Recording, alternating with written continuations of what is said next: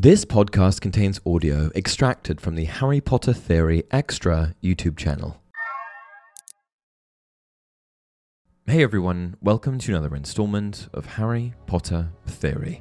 Now, lately I've talked a lot about sacrificial protection, an ancient, potent, and enduring counter-charm that's invoked when an individual willingly and selflessly sacrifices themselves out of a profound and unadulterated love to protect the lives of their loved ones. And the reason that it's been brought up is that sacrificial protection is in fact a form of ancient magic, which has come to the forefront of many Harry Potter fans' minds through the new Harry Potter game Hogwarts Legacy. The idea of sacrificial protection is introduced in the first book, Harry Potter and the Philosopher's Stone, when Harry's mother, Lily Potter, sacrifices herself to save her son from Voldemort's killing curse. Her love and selflessness creates a powerful magical protection that ultimately results in the end of Voldemort's first reign of terror.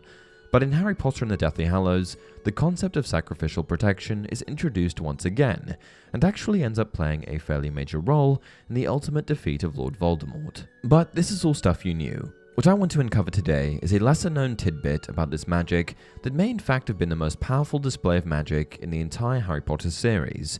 In fact, this piece of information was nearly entirely glossed over in the films. This brings us to the Forbidden Forest. In the Deathly Hallows, Voldemort and his followers wait for Harry in the forest, the place where Harry's agreed to come and turn himself in. This was a deal that Voldemort had proposed in exchange for the safety of the other wizards who had been fighting alongside Harry in the Battle of Hogwarts.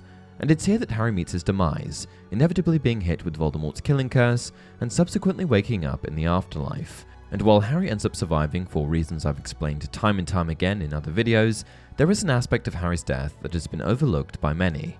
You see, in this moment, as Harry glared into the eyes of Voldemort, a form of loving sacrifice was brewing beneath the surface. Before surrendering himself to Voldemort in the forest, Harry had lots of choices. He could have run, he could have hid, he could have just stayed fighting at the castle, but instead he decided to come and face his death at the hands of Voldemort in order to protect everyone who opposed him. In this way, he protected others from Voldemort just like Lily tried to protect him.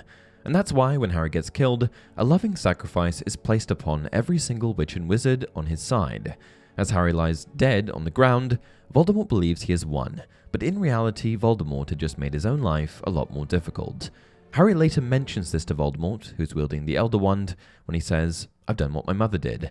They're protected from you. Haven't you noticed how none of the spells you put on them aren't binding? You can't torture them. You can't touch them."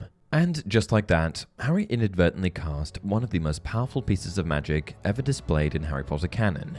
He was able to do what Lily did for him to the nth degree.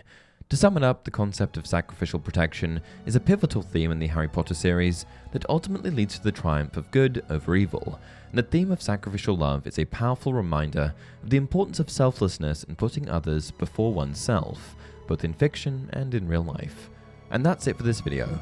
If you enjoy the content, please like the video and subscribe to the channel. Until next time, remember, there is plenty to be learned even from a bad teacher. What not to do, how not to be.